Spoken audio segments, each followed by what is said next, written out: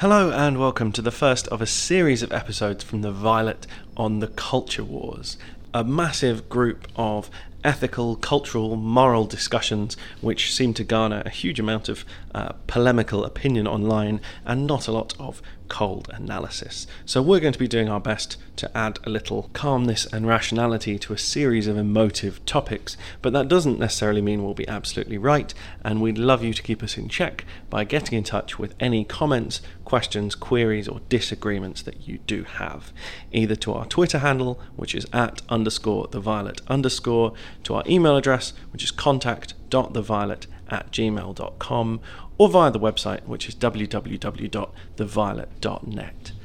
This week we'll be looking in particular at controversial statues and their removal, museum exhibits in the country featuring non-British artefacts and how they should be treated, and the taking of the knee by the England football team, the group of fans in inverted commas who have chosen to boo that, and how that fits into the broader political scene. If there's anything you feel we've left out, please do get in touch with us, and if you enjoy the episode, please do remember to share it and create a little more of our favourite word, dialogue. Thanks for listening.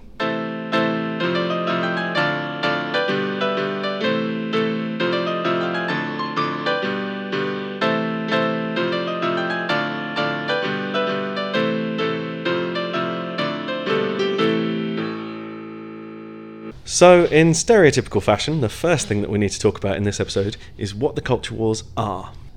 So, the culture wars are a relatively new political cleavage or political split, a way of dividing up different political views in society. The traditional cleavage or split in politics is economic, or based on class, the idea that some people would prefer a more hands-off government, one which intervenes less in the economy, one which is, to put it simplistically, more free market, whereas others would support a more interventionist government, one which taxes more, one which redistributes more, one in which there are more nationalized industries. So this is classically the right-left economic cleavage in politics. The culture wars are a cleavage which is based on cultural issues and issues of identity, rather than issues of how the economy should be run. And I'm actually not a big fan of the word because it implies that this is sort of the first time that this has happened or the only place that this is happening.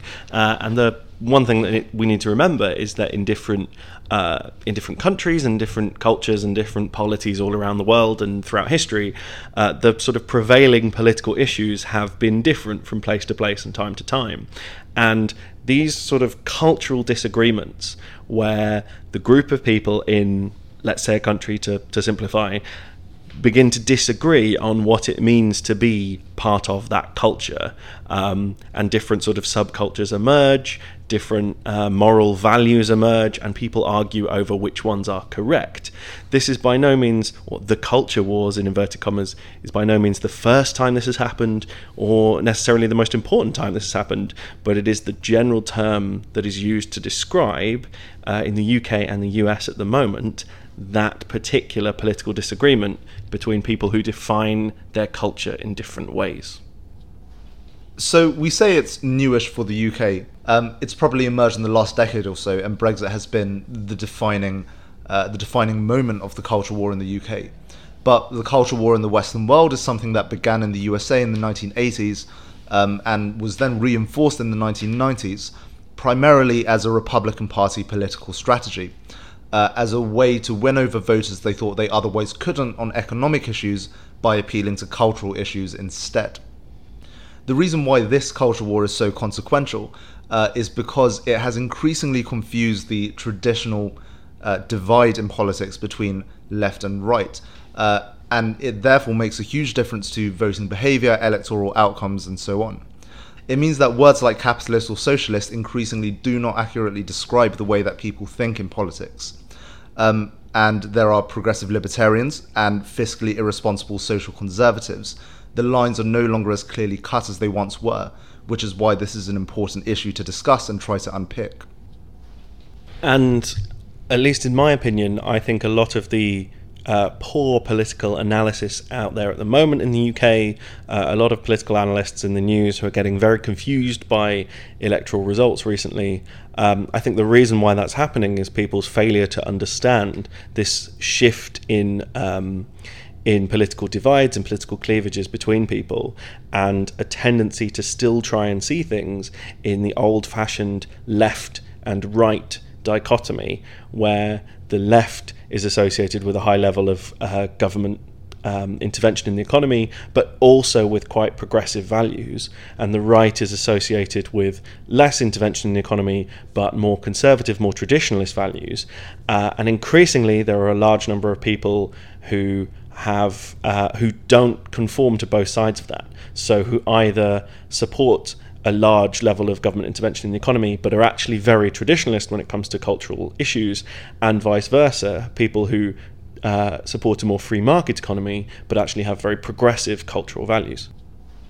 And this, of course, may partially explain the shift to the Conservative Party in the north of England, and the collapse of the so-called Red Wall in the 2019 general election. But it's also something that's happening in the other direction. And we might start to see now a collapse in the Blue Wall in the south of England, as voters who are generally quite fiscally conservative but socially progressive might begin to shift away from the Conservative Party towards either Labour or the Liberal Democrats. You can also see it in the underlying characteristics which correlate well with the way in which people vote, which is increasingly less to do with income and more to do with education and also geography. There is increasingly a difference between rural and urban voters in the UK, which previously didn't exist to the same level. So, to get more specific, we keep talking about cultural divides and divisions on cultural issues, what people believe it means to be part of this culture, to be British, or people's moral values. But we haven't talked about any specific issues. So, what are the sort of dividing lines over which the culture wars are being fought in the UK? So, one big broad issue is national identity and history, and how we commemorate it and how we remember it and how it forms part of the country's fabric. So in the UK, this discussion has mostly been about the legacy of empire and colonialism and the slave trade. In the US, less about empire, but definitely about the slave trade and histories of segregation within the United States. Another issue linking to the idea of national identity is which cultures are incompatible with the so-called national identity. And this often manifests in rejection/acceptance of immigrants, refugees, and specifically in the West, Islam, which is seen by the traditionalist wing of the culture wars as uniquely unsuited to integration. One current issue which shouldn't really be a cultural issue or a marker of morality or ethics or identity, but which has very much become one, is responses to coronavirus. And whether we should have to wear masks, whether we should have lockdowns, whether we should have to accept vaccines. And that's increasingly become a polarized issue between progressives and traditionalists. Yet another issue is to do with sexual morality in terms of trans rights and whether trans people should be allowed to use certain bathrooms or non-binary gender identity and whether we should recognize this. Within the US, there are a few specific issues which I don't think have made their way over to the UK yet in terms of culture war issues. But in the US, abortion is a massive dividing line between progressives and traditionalists, as is climate change. I think that the UK is a little bit ahead of the US on that curve and hasn't really fallen prey to those as divisive issues, which is not to say that they can't become issues in the future, but presently they aren't. And the fact that the sort of dividing lines in the UK and the US on the culture wars are subtly different in that way should sort of flag up to listeners that the culture wars is not one massive phenomenon and quite a misleading term. This is merely the sort of process of disagreement by which cultures change and cultural values change, which is a sort of phenomenon, historical and political phenomenon that we've actually mentioned plenty of times on the podcast before in various different episodes. This is merely the sort of modern convulsion that British society is going through. Another thing that I think is worth pointing out, but that we'll deal with in the next podcast rather than this one, is the degree to which these culture wars are genuine organic processes of change and the tensions which arise from that natural change over time, or the degree to which these are manufactured crises or manufactured divides in society which have been created by certain politicians or pushed forwards or aggravated by certain politicians for electoral gain. So, as we've mentioned a couple of times before, a lot of these dividing issues are about defining what it means to be part of the nation. And now we're moving into specifics. I'll stop saying part of the nation and I will say British. And the way in which we create national identities is through the creation of a shared history. The idea of a British group of people, a British nation, stretching back throughout history with all of its sort of heroes and villains and significant moments. And so the national story, and therefore the national identity, manifests itself in lots of rather sort of mundane ways that we see every day, such as museums and museum exhibits and what they show and how they show it, statues and historical sites, street names, organisation names, blue plaques on important buildings, as well as books, magazines, news, and history lessons, history classrooms, something that I'm not the expert on here. So it's these manifestations, the way they are seen and the way in which some people would like to change the way that they're seen, that we will be focusing on in this episode.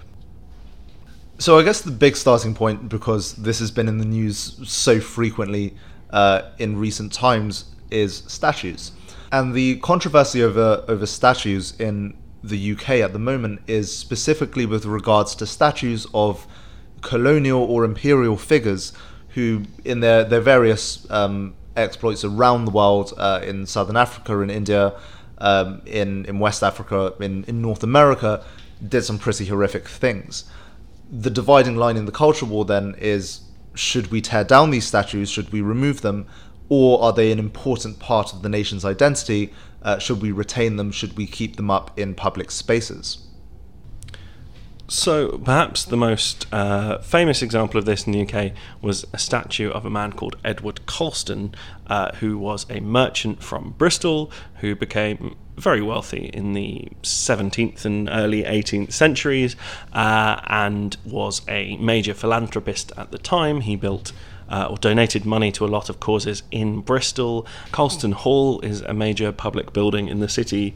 There is also a rather posh girls' school named after him, and various streets and other parts of the city of Bristol. And so a statue was erected in 1895 to commemorate what he did for the people of Bristol and the money he donated for them.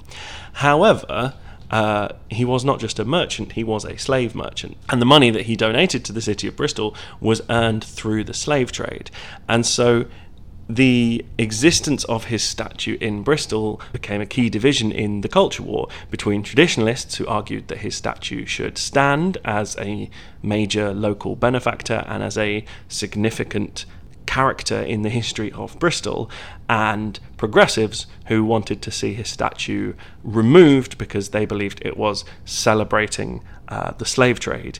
And in June last year, progressive protesters, that's harder to say than it sounds, pulled his statue down and dumped it in Bristol Harbour.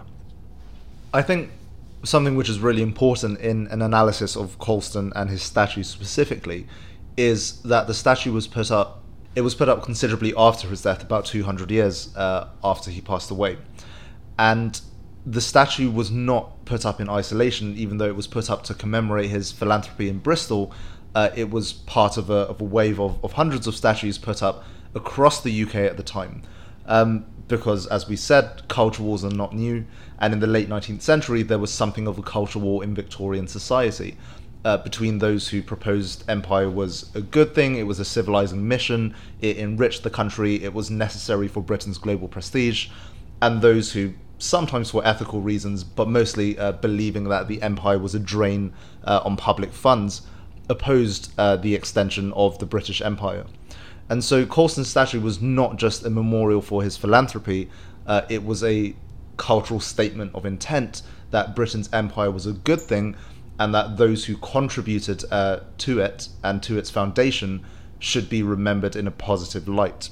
I think it is an interesting side point worth mentioning as well, that we have a tendency to forget when faced with statues that have been around for hundreds of years, or paintings or depictions of people from hundreds or thousands of years ago. We have a tendency to forget that the decision to create a statue of someone, a monument in somebody's honour, a painting of somebody, whatever, is in itself a political decision to venerate that person, and was so at the time. And because those are the only things that survive to the modern day, we have a tendency to sort of assume that these kings or emperors or merchants or important people, whoever they were widely venerated and widely considered to be great people, and forget that there would have been debate about whether that person was worth having a statue of. There were people who disagreed with leaders, who disagreed with policies.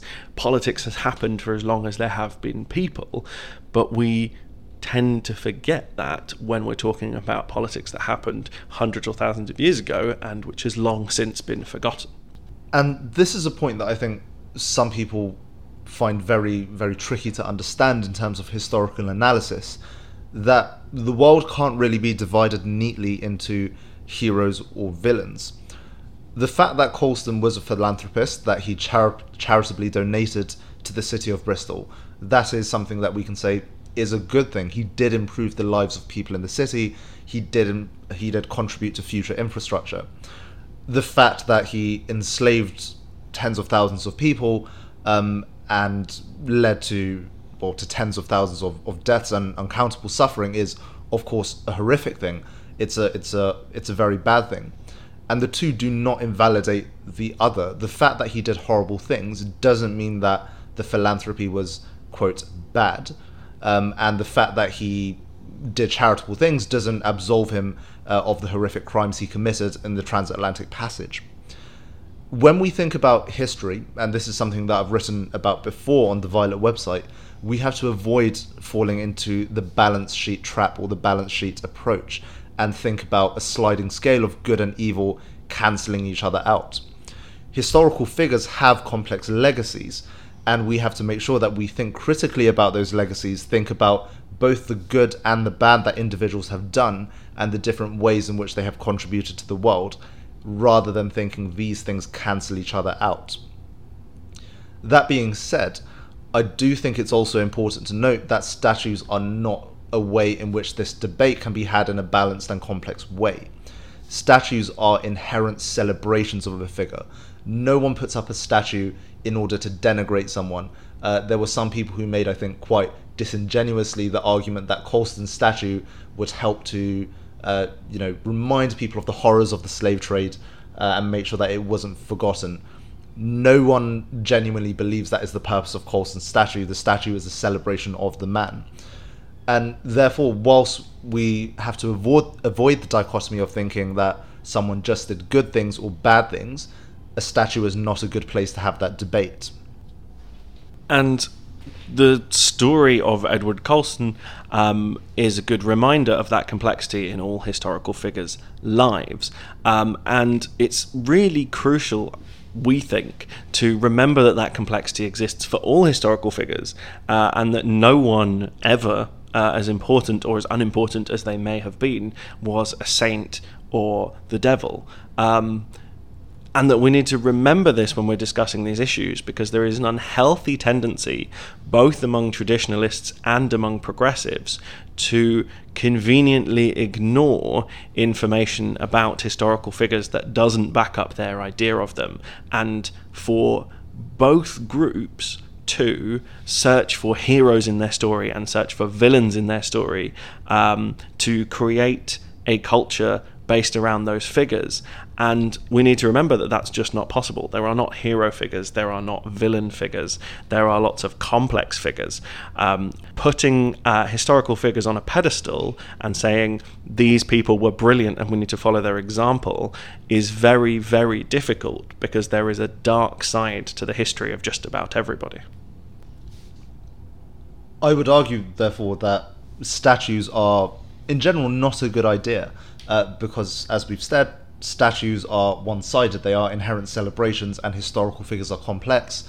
They do good things, they do terrible things. And statues obviously commemorate only the good and ignore the horrific things that they have done. Statues are not at all necessary for learning about history or remembering history. And this is again another quite disingenuous argument that was made by people saying the statue should be kept up. If we remove the statue, we're removing history. This clearly isn't true. I mean, after World War II, all of the Nazi statues, all of the Hitler statues, all the swastikas was torn down in Germany. We obviously still know who Hitler was. We still obviously know who the Nazis were. With the possible exception of ex-Crystal Palace and Wales goalkeeper Wayne Hennessy. Most people learn history in school from books, from academic works, and you would get a much better understanding of history from those places than you would from a statue which you want to buy and never really think, why is it there?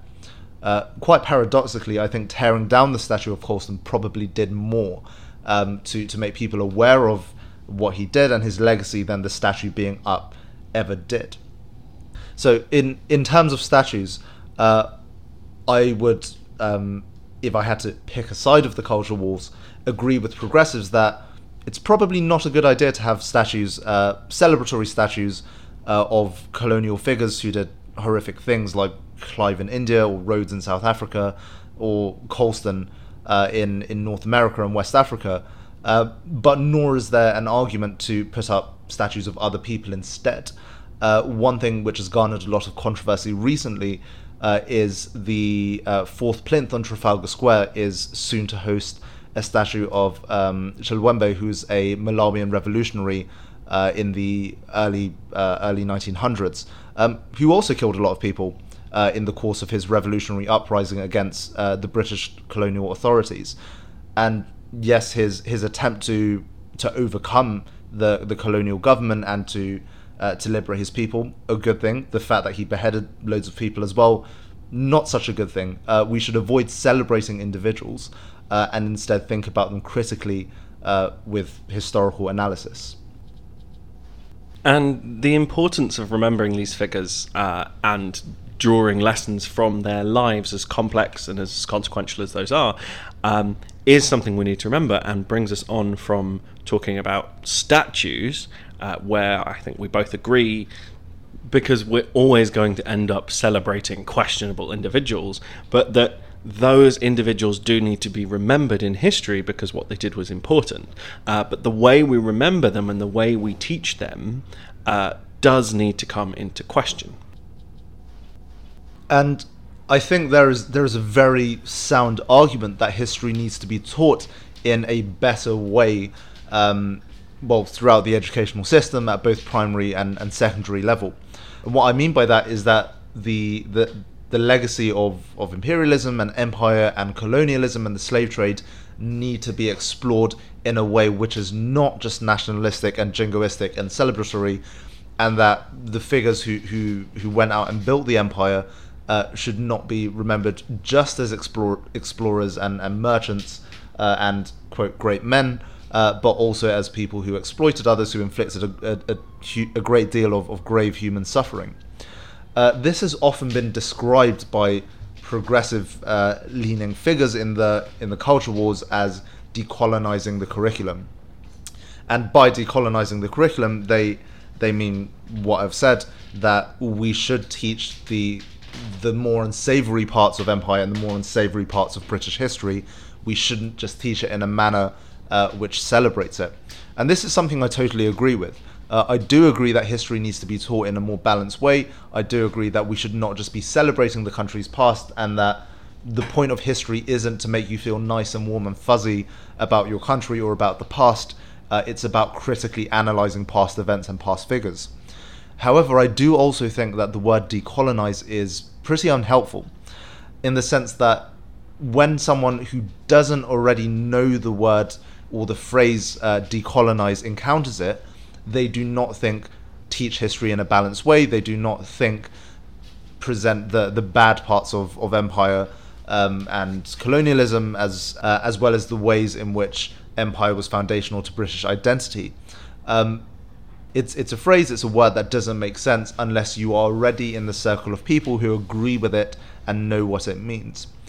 And I do think that this is something which is unhelpful in the culture wars, even though I broadly define myself as a progressive, and were I forced to pick a side in the culture wars, I would define myself as a progressive. I don't think that this is a useful way of convincing people. If you have a set of phrases or buzzwords which no one understands outside of the existing circle, you will not convince anyone else. In order to win the culture wars, if such a victory is possible, you need to find ways of communicating which people on the other side of the aisle understand. And this sort of alternative dialect is particularly interesting.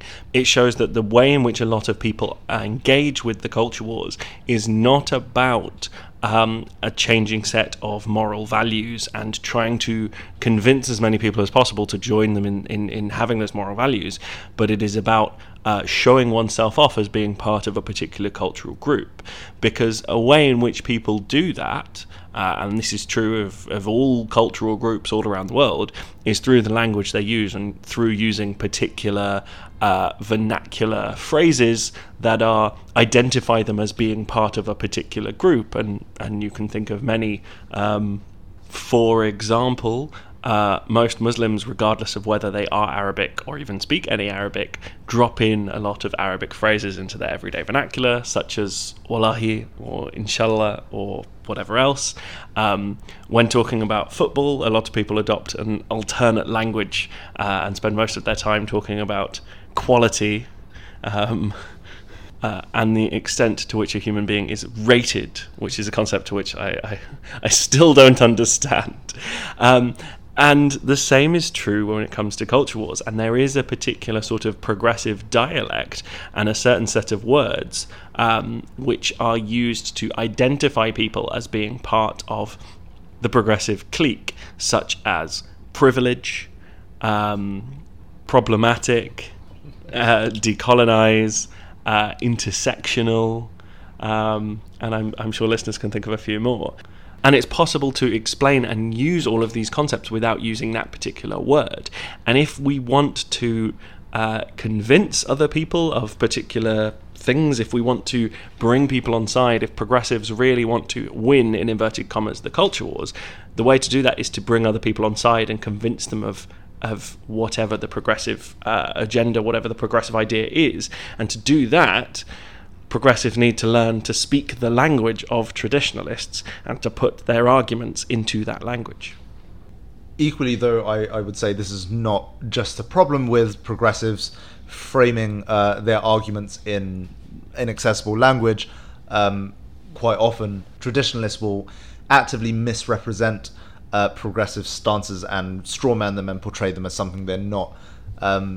One such thing which is often very poorly understood and very fuzzy and abstract and lends itself to this mischaracterization is critical race theory, by which progressives usually mean, as we said, teach a more balanced version of history in schools, but which traditionalists will often misrepresent as hate all the white people.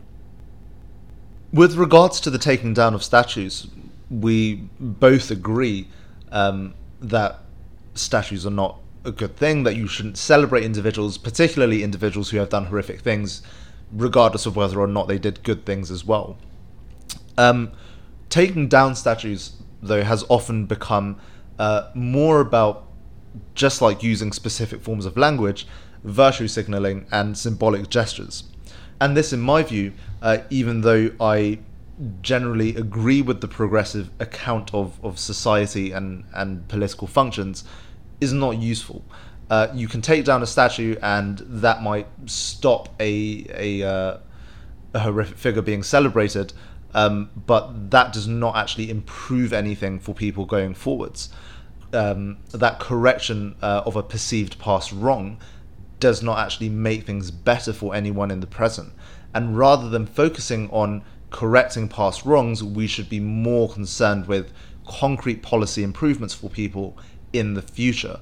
Rather than concentrating on taking down statues, we should be focused on welfare reforms to make sure that people that are disadvantaged the most get the help that they need. We should be focused on creating a humane and robust refugee policy, and a sensible immigration policy. These things are more useful in terms of improving the quality of life for people today, rather than correcting wrongs in the past. I do accept that, the kind of walk and chew gum argument that you can do both at the same time. But often it's the symbolic gestures which seem to take the foreground, and seem to eat up most of the media attention and the organising power. And I do think more effort needs to be invested into concrete policy action in the present. And if there's one sort of message for listeners from this podcast, it probably comes from that, which is that cultural disagreements and cultural splits such as this tend to manifest themselves for most people in virtue signalling one way or the other, rather than thinking deeply about these issues and coming to their own nuanced conclusions. And that we've talked a little about progressives and progressive shibboleths. Shibboleth is a great word for this. For those listeners who don't know, it means a particular sort of symbol, be it a word or a pictorial symbol or whatever, of a cultural group that shows you as being part of that group. And so for progressives, it's often about using the right vocabulary when talking about issues such as race. And for traditionalists, it's often more to do with actual symbols. So poppies, for example, wearing a poppy has become a classic traditionalist symbol in the UK. Support for the military, support for the royal family, for example, support for the England football team to a certain extent. And that simply showing oneself off as being part of one group or the other creates more of a divide and doesn't help actually solve the thorny and complex issues at the heart of this disagreement. And so, as I said, if there's one message for listeners here, it's to think carefully about the extent to which we say things or do things or show things just to show off a particular version of ourselves, and the extent to which we actually believe those, as well as the extent to which what we believe is something that we have sat down and thought deeply about and discussed with others and debated with others, and to what extent it's merely something we've accepted because we want to be seen as part of a particular group. Which, if I may hazard a footballing hot take on the politics of football rather than the football on the pitch, is why I think the England football team has been so successful in transcending the culture wars. And to move away from statues for a second, I'm sure all our listeners will know that at the start of the Euros, the England football team taking the knee in advance of matches to protest racial injustice was seen by many people as an endorsement of Black Lives Matter as a Marxist organisation rather than Black Lives Matter as a movement. And there was widespread booing of that by many traditionalists in the culture war divide. Those boos have largely died out by now. And I think a lot of that has been to do with the fact that, as well as taking that symbolic stance, they've also highlighted, clear and obvious examples of like black excellence in the football team, and it becomes then hard to argue with the fact, because as well as the symbolic movement, Southgate has obviously put forward excellent black footballers like Sterling, Saka, Calvin Phillips, who then prove the point of equality and racial harmony, so to speak. And so it's not just the symbolism which is useful, but the practical action also.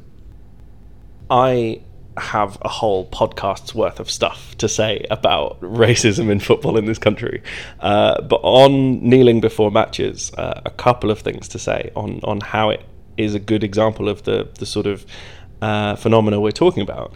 The first one is kneeling before a football match by itself does nothing. It is a symbol, and so there is an argument there about virtue signalling and about trying to be seen as someone who is against racism rather than actually doing something about it. And Les Ferdinand, who is a ex-black football player, who's now, I think, manager of QPR. He's still black, he just no longer plays football. Sorry, a black ex-footballer, who I think is manager of QPR now, or at least part of the QPR backroom staff. has spoken up about how he finds it quite hypocritical that the FA supports players kneeling before matches but isn't actually doing anything sort of concrete to address racial issues in football, and that's a whole other issue. But the fact that people object to the symbol as sort of as little or as much substance as there might be behind the symbol shows the reason why symbols to a certain extent are needed. I would probably agree with the argument that kneeling before games is pointless, and we should probably stop doing it, if it weren't for all the people booing people kneeling before the game, which shows the sort of depth of racism in Britain and in British football. The other thing I want to bring into this is, you might have noticed I've been saying kneeling before the game, not taking the knee. And I think another part of, or another weird quirk of this that shows the extent to which these disagreements are about showing which culture we want to be seen as part of. Taking a knee comes from American football. Colin Kaepernick, I don't know who he plays for, I don't know enough about American football, but I think he's a quarterback, began kneeling during the American national anthem to protest against Trump and various Trump policies and racism in America, and that's been transported across to the UK. And the phrase taking a knee is very American. No one in this country says taking a knee when you kneel down, and no one did until this sort of sporting protest came across. And I think that exacerbates the extent to which traditionalists see this as being tied explicitly to BLM, as being an American thing, as being not part of British football, as being not part of our culture, and shows the extent to which we need to be careful with our phrasing, and the extent to which people are getting angry about symbols and about the culture they wish to be seen as part of, not about the actual issues at the heart of this, which is the depth of racism in the UK and the extent to which that manifests itself in football. Yeah, and just to clarify something that you said, there is, of course, I think, a perfectly reasonable objection that kneeling down before football games doesn't actually improve anything. It's virtue signalling, it's symbolic, it's not something worthwhile, but actively booing it is something else entirely. Actively booing it shows that you disagree not only with the symbol really, but the sentiment. And I would say that the Venn diagram of people who think that taking the knee is virtue signaling and we should do more to combat racism, and the people who boo the taking of the knee, is two separate circles. There is not an overlap there, and it's really important to stress that saying it is symbolic is not the same as saying we should oppose the sentiment.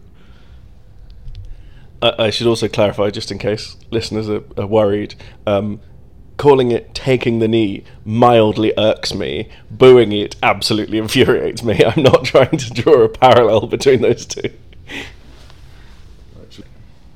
So, building back to the central point of how cultures tell their stories and how nations build their identities, another thing which is very prominent in the current iteration of the British culture wars are museums, and what role museums play in nation building and how museums should be presented, particularly in the case of exhibits or artefacts which are taken from other countries, i.e. from outside of Britain.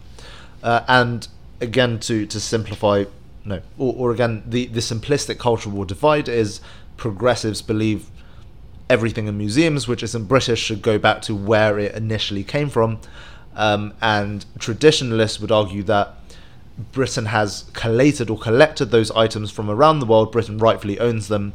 They form part of in the case of the British Museum, they form part of a nationally constructed narrative, and that those things should remain in Britain. And I imagine a lot of listeners will already have their views on this particular topic, as with most of the topics that we're going to discuss in the sort of Culture Wars series of episodes. So what we might add to the discussion here is to say that, again, there is a dangerous dichotomy in this particular debate. There is a dangerous division between relatively extreme positions, with the progressive position being that basically everything in British museums that's not from Britain should be sort of repatriated to wherever it came from, and a traditionalist view that nothing should be repatriated to where it came from. And we'd like to point out that there is a certain degree of nuance to be had in opinions that fall somewhere in between. So in some cases, there are particular exhibits or particular items in Britain which we can trace exactly who they were taken from. They were taken by force, they were taken with no degree of consent, and those particular items can be given back to whoever it was they were taken from. But cultures do not own items. Items are owned by people or organizations, and in many cases things are complicated by the fact that the person or organization from whom an item was taken no longer exists. So we might find it instructive here to look at a few specific examples. In the case of the Benin bronzes, which are scattered all around the world, but quite a few of them are in the British Museum. They came from the Kingdom of Benin, and they were taken from the Kingdom of Benin in a punitive expedition by the British military in West Africa, I believe in the late 1800s or the early 1900s, so 100 years ago, give or take. Now, the Kingdom of Benin no longer exists as an independent state, but there is still a Benin identity, there is still a Benin subnational monarchy, and Benin, or the Kingdom of Benin, is now part of Nigeria. So in that case, even though the entity is not exactly the same, we can recognize a continuity between organizations, and we can say that is someone to whom the Benin bronzes can be returned. There are other cases that are perhaps trickier, where it's more difficult to, I guess, establish a clear continuity of an organization or a body or a person. For example, ancient Egyptian artifacts from like pharaonic Egypt, statues of Ramesses and so on. Those are from a culture which does not exist anymore.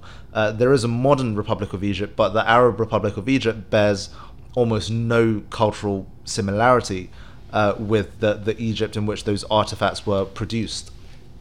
And so in those cases, it's very difficult to figure out where they should go or who rightfully owns them. In other cases, such as artifacts from Palmyra, was built in what is now modern-day Syria, but by the Romans. Are those artifacts which should go to Italy, or should they go to Syria? So in certain cases, like the Benin bronzes, like the Elgin marbles, for example, it is fairly easy to draw cultural continuity between where they were taken from, and it's easy to establish that artifact was taken from this place, and this organization has a direct continuity and it should go back there. In others, it's much trickier to identify to whom or where or to which organization it should be returned. And in those cases where it can be clearly identified who the organization or the person is to whom the artifact should be returned, and if it was taken non-consensually or by force, or in the case of the Elgin marbles, purchased from a power that was occupying Greece at the time, then yes, they absolutely should be returned. But again, the central point to return to here is the unhelpful dichotomy that is often drawn when people seek to show through their actions or through their words which side of the culture war divide they fit on, rather than thinking through each individual circumstance in its own right. And there tends to be a division between people arguing that everything that is in British Museum or British museums deserves to stay there, and that everything in British museums that was not found on the island of Britain should be returned to where it came from. And actually, we need to remember that there are, in different cases, different arguments that apply and different conclusions that we might come to. It is also the case that in some circumstances, even where you can identify a clear successor to the organization or the body from which historical artifacts were taken, returning them to that place would unquestionably endanger them. For example, returning Chinese cultural artifacts to Mao's China at the height of the Cultural Revolution would have almost certainly meant their destruction.